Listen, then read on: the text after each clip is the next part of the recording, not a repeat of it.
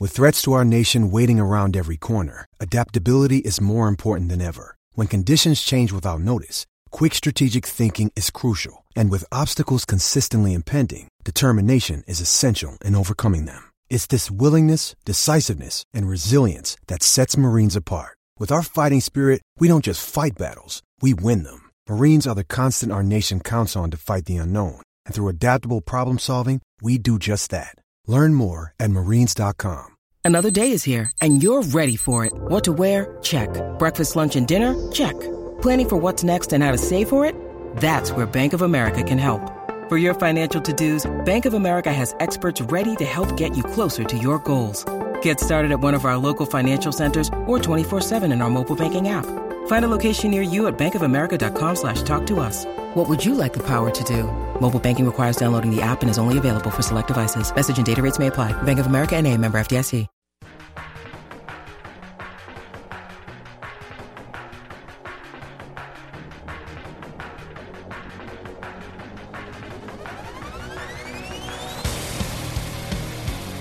Yes. Welcome into another edition of the Tim McKernan Show here on the Inside STL Podcast Network. I am your host, Tim McKernan, alongside executive producer John Seymour, and we are in the HomeLoanExpert.com studios. Our guest today, Julie Stewart-Binks. Now, I say the name, and some of you might go, oh, yeah, because that's what I had happen when I tweeted out that we were having Julie Stewart-Binks on the show. Some people are like, oh, my God, that's awesome. What a great guest. But I also recognize this. Some of you might be going, who is Julie Stewart-Binks? But I kind of like that because you're going to get to know her here. Julie Stewart-Binks was on ESPN. She was on Fox Sports 1. And where she is now is doing a show, I guess you would call it Morning Drive, on Barstool Sports. Barstool Sports, it's weird to kind of explain it because it's this monster force now. But if you're in your 40s or 50s, there's a chance you're not all that familiar with it. It certainly is owning the 20-somethings from a national perspective. ESPN, I think, is trying to figure out what the hell to do because Barstool Sports is just taking over. The most popular podcast now, for my money, it's this one, but in reality, it's Pardon My Take, which is Barstool Sports podcast. And Julie Stewart-Binks had a choice. She was kind of sitting in her home in Los Angeles, as you'll hear her describe, as to whether or not to stay with kind of the mainstream sportscasting path or to go for the road less traveled. And she decided to do that and went to Barstool Sports. But she was, she's a Canadian who was working and covering soccer on ESPN. She's a sideline reporter. And you'll hear not only her career story, but also respond to the criticism that Barstool gets that it's kind of a frat. And what is she doing, being part of the frat? She's got a great personality, and that's one of the reasons why she has been so successful. She's so likable, self-deprecating, but passionate about the business, the industry, and also women in sportscasting. And in particular, something that I've found to be unfortunate, really, but that oftentimes if a woman is going to get a job in sportscasting, it's simply going to be as a sideline reporter or as an anchor. And what she wanted to do was be able to express her opinions. And hey, it's not like a case where she couldn't get a sideline reporting gig. She had one, but she wanted to be able to give her opinions, and that's why she went to Barstool. So you will hear that story, plus her opinions on a variety of topics. And really what gets down to it is the most important one. She loves French fries, and we get into her favorite French fry, which to me is really a character tell for everyone. So that's coming up here today on the Tim McKernan Show. We do it all from the HomeLoanExpert.com studios. I am in the process of talking with Ryan Kelly and the HomeLoanExpert.com team about doing business as we speak. And that's how passionately I feel about the HomeLoanExpert.com team. You can just go to the HomeLoanExpert.com right now and see for yourself how 5 minutes can save you $500 a month. 5 minutes can save you $500 a month. Why not just try? I mean, my word. Just entering in information and going, oh, I didn't even realize it was sitting there. I just saved $500 a month. It's borderline irresponsible not to do it. And Ryan Kelly is not some fly-by-night operation. He's been doing this for years in the St. Louis area, and he continues to expand. And there's a reason why. He saves his clients money, and his staff takes great care of his customers. That's the name of the game. Online at thehomeloanexpert.com. And this is a guy who pays it forward. He doesn't need to, but he does. Sure, he could just write checks, but he goes out and he does it. He puts his money where his mouth is, fresh off the Bataan Memorial Death March. He did that to raise money. He's climbed mountains to raise money. Plenty of times when there are no cameras or PR people around, he's at Children's Hospital to cheer up the children at Children's Hospital in St. Louis. That's the kind of guy he is. Plus, he runs a great business. Ryan Kelly, online at thehomeloanexpert.com, our studio sponsor, and where we talked it over with Barstool's Julie Stewart-Binks. So, Julie, I'm always curious when it comes to broadcasting, not just the how, but the why you got into it. From my standpoint, I kept getting cut from everything, and so if I wanted to stay close to sports, that was my only choice. What about for you? Why did you decide to get into it? Mine is sort of an interesting moment, I would say. I went to university to pursue sports psychology, and my mom was a radio broadcaster for news in Canada. She's also on TV for CBC. And when I was at Queen's University in Canada, she just suggested to me in my second year, you should just join a club, join the radio station CFRC. And so, me not really knowing anything about it at all, I thought, all right, I'll go try to make some new friends, whatever. So I went to the radio station. They said, we're full of volunteers. Maybe come back next semester. So I thought, all right, well, I guess I won't do that. And then I thought, well, why don't I try the TV station? Because I'd already been thinking about broadcasting. So I went to the campus TV station, which at the time was called Studio Q. It's now called Queen's TV. I walked in. I was like, hey, I'd love to sign up. They said, great. We need someone to do an interview tomorrow at a coffee house, like some silly campus coffee review or whatever. So I thought, all right, let's go do it.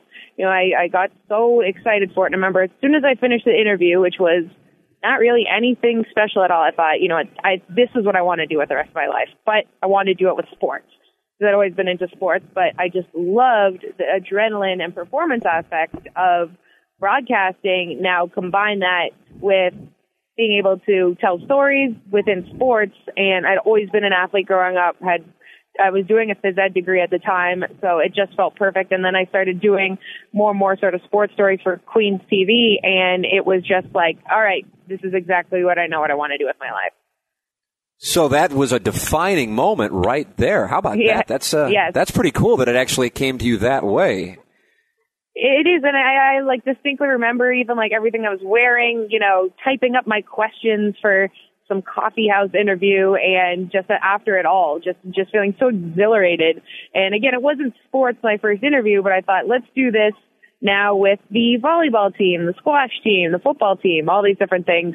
And of course I was really bad back then, like very awkward, but I enjoyed it. And I thought if I can kind of keep going with this thing, like maybe I can make something out of it. So you're one of the few people who have worked at both ESPN and Barstool. If you would compare and contrast. I think I would. I guess I would be pretty much the only one that has lasted past one show.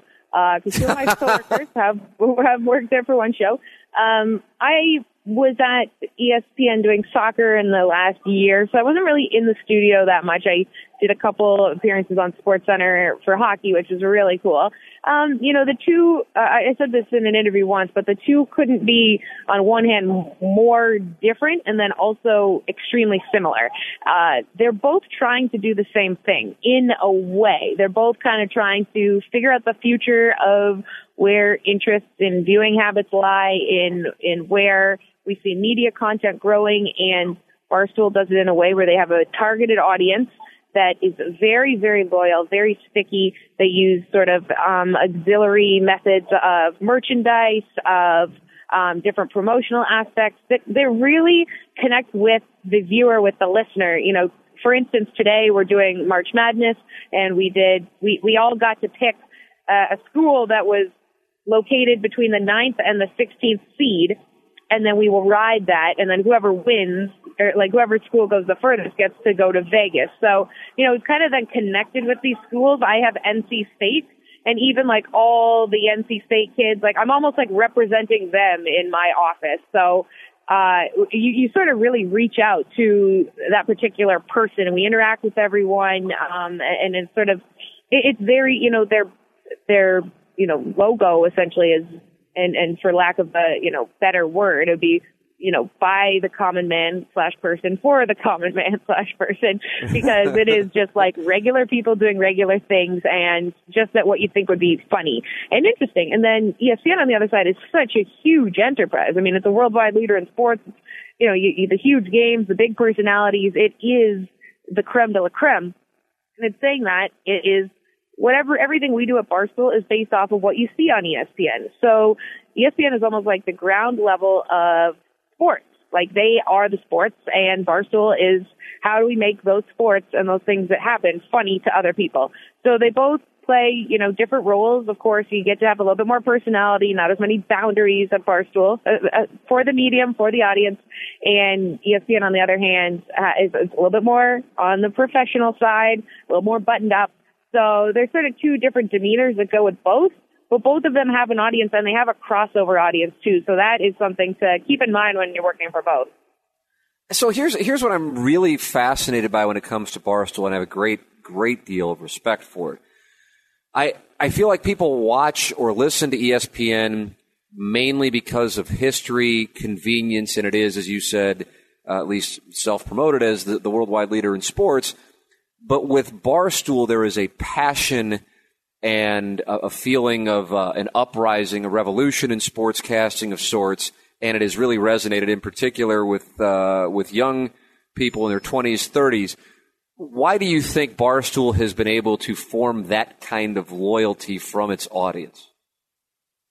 Well, I think first of all, Dave Portnoy has done such an incredible job from the beginning of just connecting with the common person, and in growing with that person, doing things that would be just fun. Like, it is pushing the boundaries, and people say, oh, wow, did you hear this? Did you listen to this show? I can't believe they said that. And that's almost just sort of, it's very edgy. It's funny. And, a lot of the times I watch ESPN now, and they are, in a way, in their own way, trying to do what Barstool is doing. But, of course, they can't do it to the same extent just because of, what they're allowed to do on their medium that they have. When you are on the Internet, when you are this anti-establishment, you're going against the grain. You bully everyone on the Internet. You're sort of this, you're this enigma. Like, you're very different. You can say whatever you want, whatever you do is the antithesis of the norm. And I think people really like that because, when you look at BarstoolSports.com, the articles you're going to see are the stuff that you're going to talk to your friends about, saying, hey, oh my gosh, did you see this random thing happen the other day? And then, our takes on them. So it's not just reporting the news, but it's having a comedic or even sometimes very, very edgy take on something, which is funny. And the more that I've been working here, and I didn't really realize it beforehand, but just what element of sort of comedy there is with Barstool. I kind of just thought it was, just a very tomboy, low-key, authentic, which it definitely is, like, be yourself, be this sort of website enterprise. But no, it's incredible how much work people put into every aspect of the website, of their content. And Francis Ellis is one of my co-hosts. He is a comedian. And that, I feel, is where they're kind of trying to go with it, is like sports comedy. I started taking improv classes so that I could be quicker on the radio, but also be able to react and respond in almost like in a sketch comedy way, too. Mm-hmm. And that's what I would like to almost develop a little bit more. It's just a writing aspect for it. It's kind of like a sports SNL. And in that way, that gets the audience, but also the bite-sized format and content that it creates is what people like too. It's easily accessible, but also, like, we're working on a couple different shows behind the scenes that are not more than 5 to 7 minutes long, like a full show.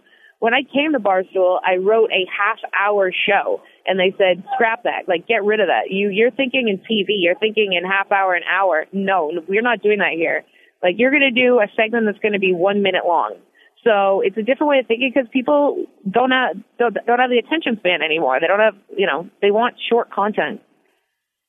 Boy, that's amazing that is the truth, though. That's the way that things have changed. And, I went to the University of Missouri Journalism School, and everything was about trying to weave in Nat sound pops here and good sound bites there.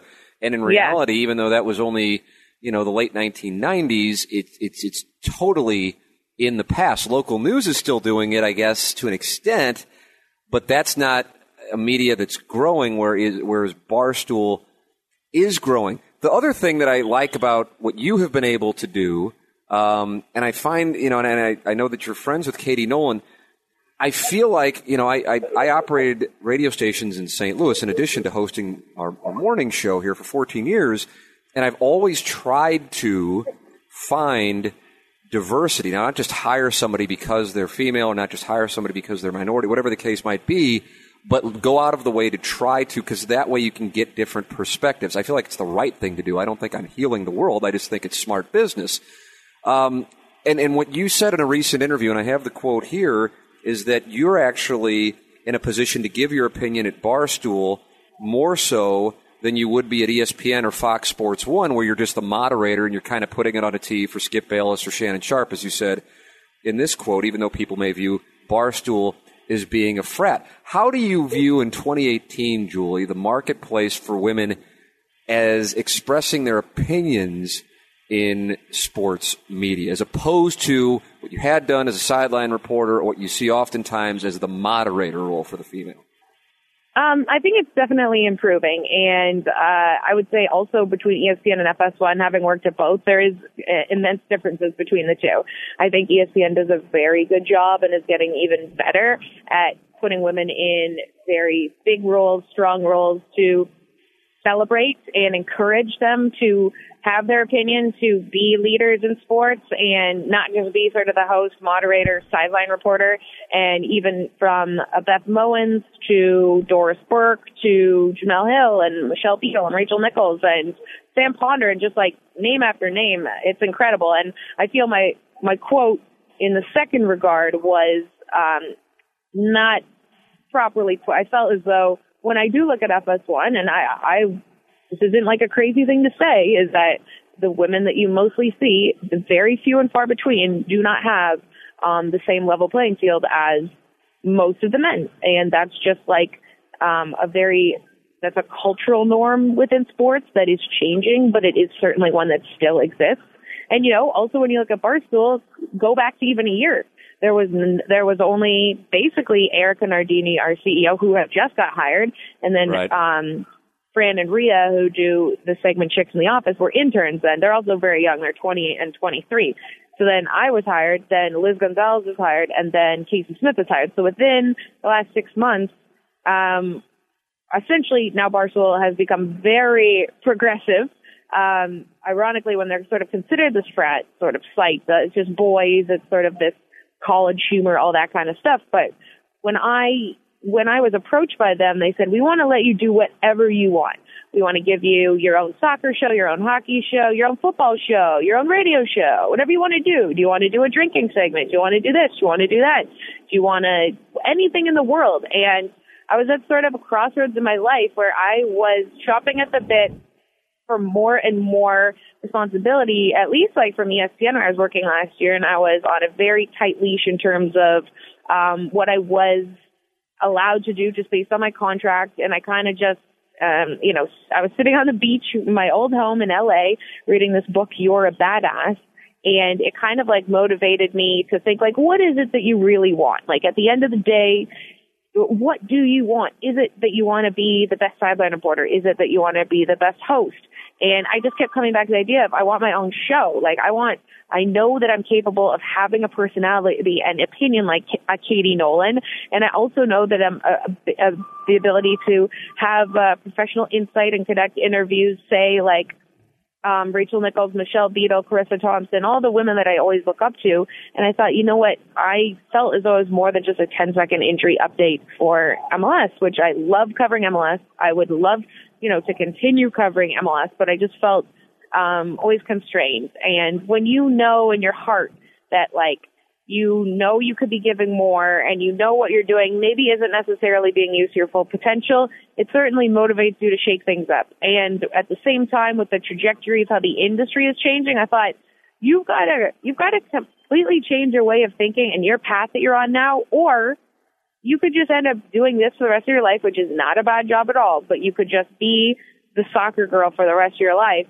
And again, that's fine, but I knew I could do more than that. And so going to Barstool, taking a bit of a risk, going out of mainstream media into what is always kind of known as like a bro blog site was essentially a little bit of a risk. But at the same time, they have 140 million pages a month. They have over 3 million Instagram followers, over 1 million Twitter followers. And I have been recognized more in the last 6 months for working at Barstool than I ever had being at ESPN or FS1. I knew that they are on to something that is certainly within how the tide is changing. Where that goes, I'm not sure, but I'm very excited to be like so hands-on. I produce all my own content. I produce a 2-hour radio show in the morning, producing a hockey show, a soccer podcast, a drinking segment. It's exhausting, but this is what I wanted, and they let me do whatever I want. Oh, that's super cool to hear. And the name that you did wind up doing the drinking segment, for the record, Julie Stewart Drinks. Yes, and that just came out of us trying to figure out the name of the morning show. We were kind of just joking around with my name because it rhymes with everything at the end, and then we're like, Julie Stewart Drinks, and I thought, you know what? Why don't we do like a bar review, or we go around and go to different sporting events? Like this weekend, it's St. Paddy's Day, very big drinking event, but also it's Six Nations, Ireland versus England. So I thought, you know what, we'll tie in the Ireland-England Six Nations to St. Paddy's Day. We'll, go see that whole culture while also doing Irish car bombs and shots of Jameson, and we can do that. Like normally on other places like ESPN and FS1, you can't show drinking, you can't show certain labels, you can't do any of it. While I know that they want to do that because I've been told they want to do a bar segment, they can't. So, drinking is a part of our life. Yes, you don't want to be like glorifying it to a point like that alcoholism is glorified, but like to the point that people do these kinds of things, and we might as well just have fun with it. So Good, it's been good good. for It's you, just a different way of thinking. When you mentioned, going to journalism school, I have a master's in journalism. These things are not, this isn't the norm. But again, society changing very rapidly, you kind of have to alter your perception too. So let me ask you about this, because this is a guy that our show in St. Louis, we love to play clips of Mike Francesa, and I understand you have a rapport with Mike Francesa, and it has to do with a random caller a couple of years ago? Yeah. Mike, I used to do the updates into his show when it was on FS1 every day. It was like every 20 minutes. And some guy called in and just said, Mike, who's this Julie Stewart Binks?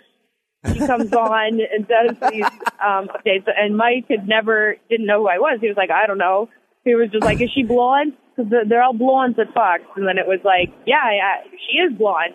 And they kind of just had like a little banter back and forth. And then Mike called my boss and he apologized. He just said, I hope I didn't come across as like really rude. You're just like assuming you were blonde or insinuating you were some sort of bimbo. And whenever you're in town, we'd love to have you on the show. And I thought, this is really, really cool that Mike, first of all, say sorry, but then also to invite me on. So then I went on when the Rangers were in the Stanley Cup. We talked hockey. We had a lot of fun.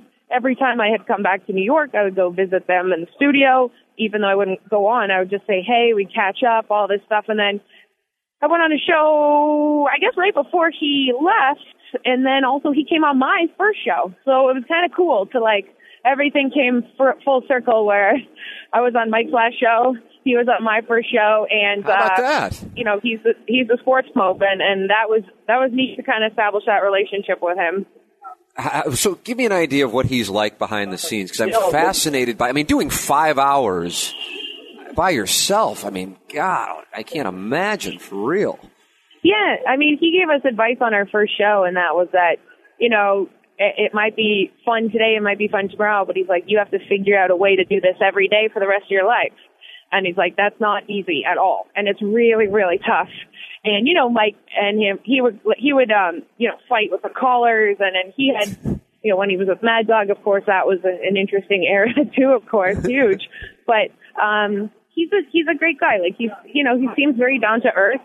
He seems like a good family guy, likes playing golf. He's pretty simple, but, he knows where the buttons are buried. He knows everyone and everyone knows him. they were trying to get President Trump on his final show too, which they almost did because he has a relationship with him. So he even told me, he's like, if you ever cover NFL, let me know, because I know who you need to know and who you need to talk to. So he's the kind of guy who's very loyal, and he'd have your back. And that's pretty much. I don't know him like beyond sort of the last couple of years, but he's always been a great guy to me. All right. So I know you said you got plenty of things to do, but I got to make sure I ask about this. Because our show, it's very important to our show, French fries. And I saw a quote from you that, if I'm not mistaken, your favorite food, and if it's the only thing you could eat, it would be French fries. Is that an accurate quote, or did somebody misreport? Oh no, that's very accurate. I'm a big fan of French fries, massive, all kinds. You know, I have to try to limit myself because I would eat them every day if I could. But you know, truffle, sweet potato, wedge, steak, waffle cut, curly, you name it. I'm a big fan. God bless you. God bless you. Of all of those, which one is your favorite? Oh, I mean, right now it's the hip thing, but you can't go wrong with truffle fries. They're always good. Also, in Canada, we have poutine, so that's a whole other ballgame where you've got the cheese curds and the gravy. So that's more of like end of the night. When you've had a couple drinks, you want to sober up a little bit with that. And sweet potato, that always makes you feel a little bit healthier when you're thinking you're not doing it too badly to your health. But, you know, anytime there's a fry, I will not turn it down. God bless you. Steak or waffle, real quick, this is very important to me. Steak or waffle, they're sitting there in front of you. Where do you reach first? Ooh, I think steak. Waffle, it depends on the consistency. Yeah, sometimes waffle gets me. I'll eat it, but it's not always my favorite. Julie, congratulations on all your success. Major respect to you for deciding to go against the grain, choosing the road less traveled and taking a chance. Obviously, it's working out. Really appreciate the time, and continued success to you and everybody at Barstool. Hey, thanks, Tim, for having me on. I really appreciate it. It was a great talk. So there she is, Julie Stewart-Banks, talking it over regarding Barstool and a potpourri of other topics. Most importantly, of course, the one we saved the best for last, favorite French fry. But we're not done. No, we're not done. Kind of a sneaker twofer here. So you're rewarded for sticking around. We had Rich Eisen on, and this came up on questions from the audience. And it was one of those, and I realize for the audience, here's a little inside baseball on how this stuff works. You know, you get guys such as Rich Eisen, and you know they're just kind of doing either a couple of interviews because they're promoting something, and in this case, he was on to promote what at the time was a Rams game on Thursday night against the Tampa Bay Buccaneers. It turned out to be the last St. Louis Rams home game ever in the city of St. Louis. And so he was on to promote the NFL Network's telecast. And one of the questions from the audience, I think it was within the last week or two, was favorite interview that surprised you as a good interview. And I don't recall who it was who answered it. It doesn't matter. But one of the answers was Rich Eisen on TMA, because we thought he was just kind of doing a media tour interview, and then we wound up, and you'll hear it because we're going to play it here. He wound up kind of getting caught off guard, but not in a, hey, where are you guys going with this? But at, well, I didn't expect this interview to turn into this, but since you're asking me about it, and he got really comfortable. And then one of the things that, if you like this show, I'd like to think one of the things you like is that you hear these guests most of the time talk in ways that you normally don't get a chance to hear them talk. Now, that's not because of me. That's because they're given an hour or 90 minutes to extrapolate on some things that otherwise are just heard in sound bites or tweets, and you get a sense of their personality. For example, I've had a number of conservatives say, well, I really don't like, for example, Alderwoman Green, who was a guest a few months ago. But now that I've had a chance to hear her, I still disagree, but I get where she's coming from. Or somebody who's liberal saying, well, I really don't like Jim Talent's policy ideas, but I like the way that he frames his argument, and I can respect him. And that, while I'm not trying to heal the world by any means, that is one of the things that I've enjoyed most about this, is that people are getting a chance to hear from people they otherwise wouldn't get a chance to hear from, and hear at lengths that they normally don't get a chance to hear from these people. So the Rich Eisen interview, I just thought when we were going to have him on, it's like, okay, Rams playing the Buccaneers tonight. Really, nobody cares. Is this really the last Rams home game? And certainly we talked a little bit about that. We edited that out because we know what wound up happening. But how we got into ESPN, how we got into Stuart Scott, his partner on SportsCenter for so many years. It just wound up really being a good interview, and it ties into the questions from the audience thing because we brought up Rich Eisen and how surprising it was, and so we wanted to include that, and that was the Seamasters idea, and it's a great idea. So we're going to do that here as a little surprise for those of you who stick around for everything. You're going to get Rich Eisen on the back end here of our Julie Stewart-Binks interview. All of this is made possible by our sponsors. Without our sponsors, we got nothing, Jack. That's the reality. And James Carlton and the James Carlton State Farm Insurance Agency has been with us from the very beginning. They took a bet, and we're grateful that they did make that bet 6+ months ago now with the Tim McKernan Show and the Cat Chat on the Inside STL Podcast Network. Great stuff from James Carlton. He truly gets it, and that's why his business continues to grow. If your insurance costs a leg and an arm, call James Carlton, State Farm. The number, 314-961-4800. Jim Hayes of the Cat Chat and I have visited his offices. And honestly, I thought, I'm like, okay, I'll come over to your office. You know, I mean, I have an office. I don't really know if you really want to see it. But the reason he wanted us over at his office was because he has a huge staff. And you usually don't see that with insurance agencies. But he has a huge staff because he doesn't want anybody who calls him to ever get voicemail. He wants them to talk to somebody directly. It's an old school mantra from a younger guy, but he gets it, and that's really important to people. And that's why the customer service reviews at James Carlton Insurance are so positive and so enthusiastic. 314-961-4800. 314-961-4800. It's James Carlton, your State Farm insurance agent and sponsor of the Tim McKernan Show. Ladies and gentlemen, you stuck around. You shall be rewarded. Here is Rich Eisen going in depth on the Ryan Kelly Morning After. When I watch your guys' show, pre-post game, you just seem to really get along, and that chemistry, which appears to be quite clear on the air, must exist off the air in order for you guys to have the kind of show that you have. Is that a proper perception of the crew that you're working with? Oh, yeah. You should see our text chains with each other during games. Would you like to tweet some of them out? I did, actually. Nice. I did tweet out when Kurt Warner, when David Johnson of Arizona scored a touchdown last week. And Mariucci texted everybody, including Kurt Warner, is he the greatest player ever out of Northern Iowa? You know. And Kurt was at home, poor Kurt, with his jaw broken and his jaw still wired shut, responding. I tweeted that out. We love each other. We really do. You know, and Marshall has become like a great friend of mine, and I love that guy. He's on my show today, as is Kurt, because we do things for each other. We really do. Mariucci's one of my favorite people I've ever met. Michael Irvin was at my wedding. Because my wife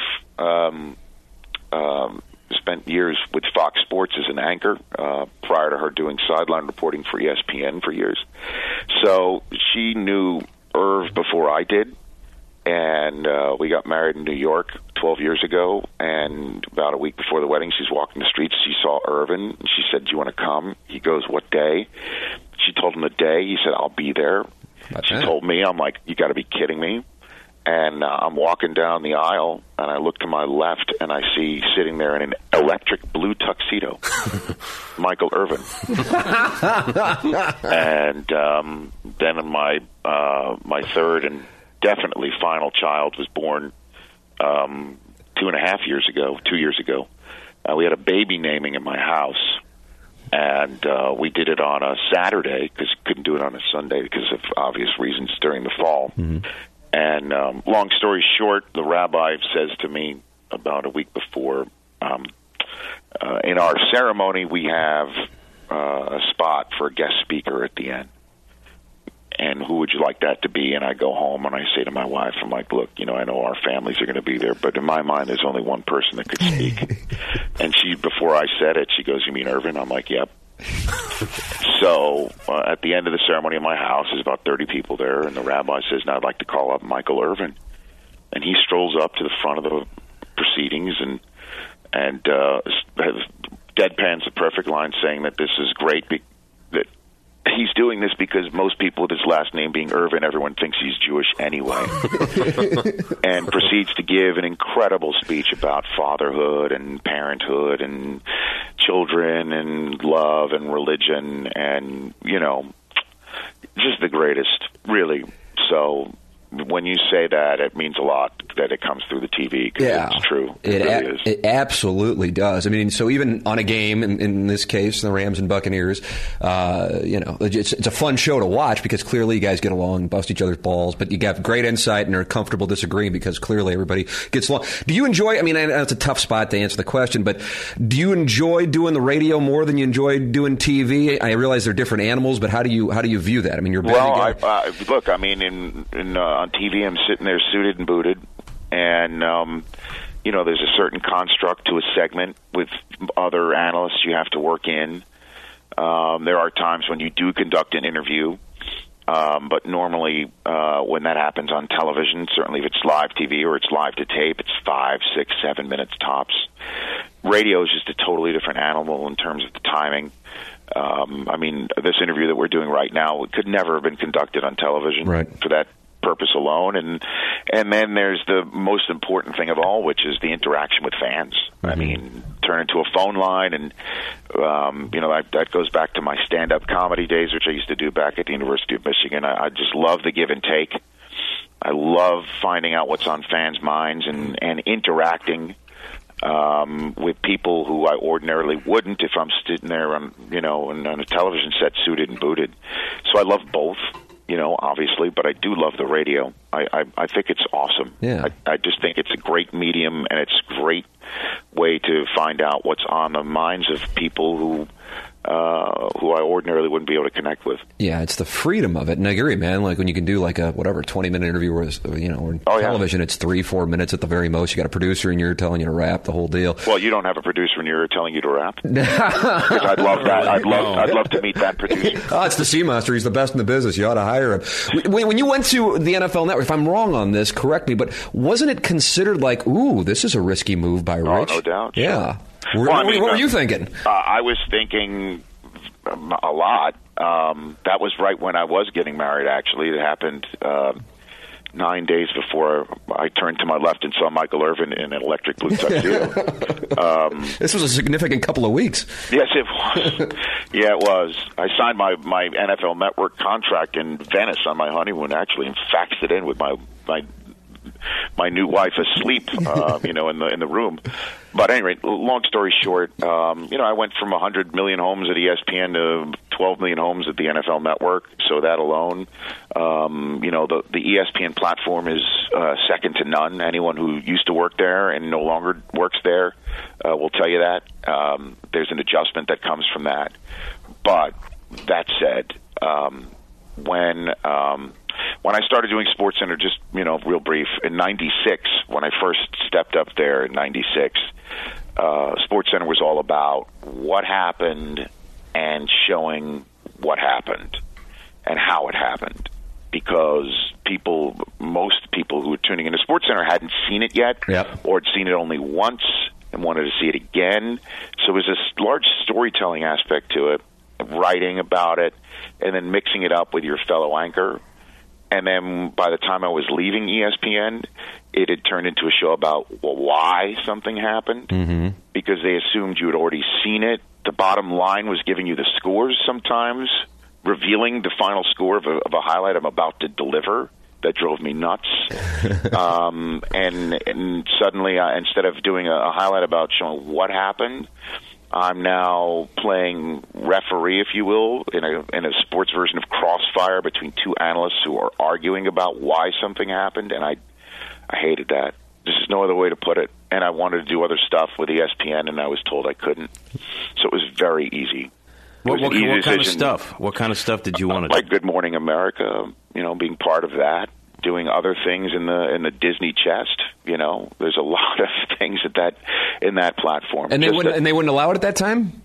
No question. Wow. Because am I wrong on this? When Josh Elliott was there, he started to work on Good Morning America, and then I can't recall. Wow, yeah. Things changed. Yeah, clearly. This was 2003. Right.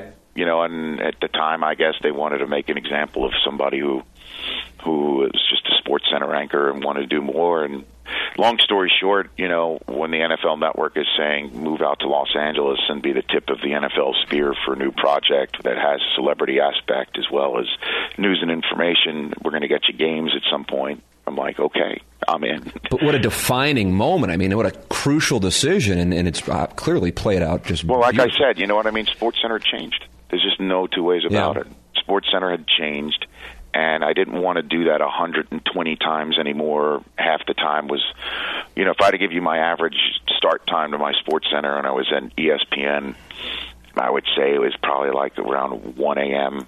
local time. I mean, and I was getting married. Who wants to start? I mean, it's a great gig. Don't get me wrong. It's a great gig, and I loved doing it. The times I had on that show were incredible. Obviously, I'm most associated doing that show with Stuart Scott, which was a blessing. And but the lifestyle was difficult to deal with, as well as the whole concept of the show had changed. I was the only anchor who went in and said, can we do something about if I'm doing a lead-in to a highlight that I'm assuming folks at home don't know the result, like an old school Sports Center. If I'm continuing to do that, could you at least please come up with a technology to make sure the final score doesn't flash beneath me? Yeah, it's like you're telling a story and they're giving a spoiler alert at the bottom. Can't we at least do that? I was the only one who walked into an office to management to say, what's up? But long story short, I'm very happy with the move.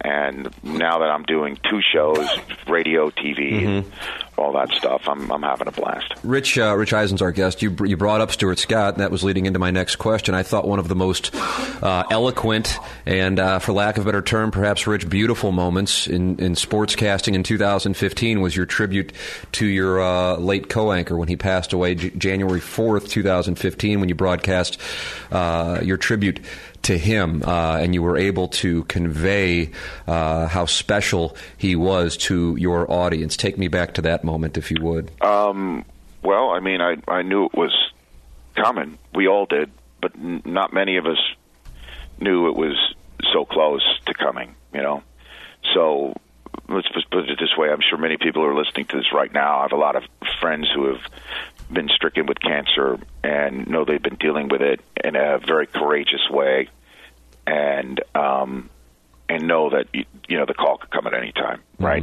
So the fact that it happened on live television for me during a news and information television sports show like the one that I did with him, it was really the odds of that were slim, because I only do that on Sundays pretty much for the NFL Network and days like tonight here in St. Louis. So they pulled me aside. One of the then executive producer of NFL Network, who spent a few years himself at Sports Center in the mid '90s, pulled me aside and he said, "Stu's dead."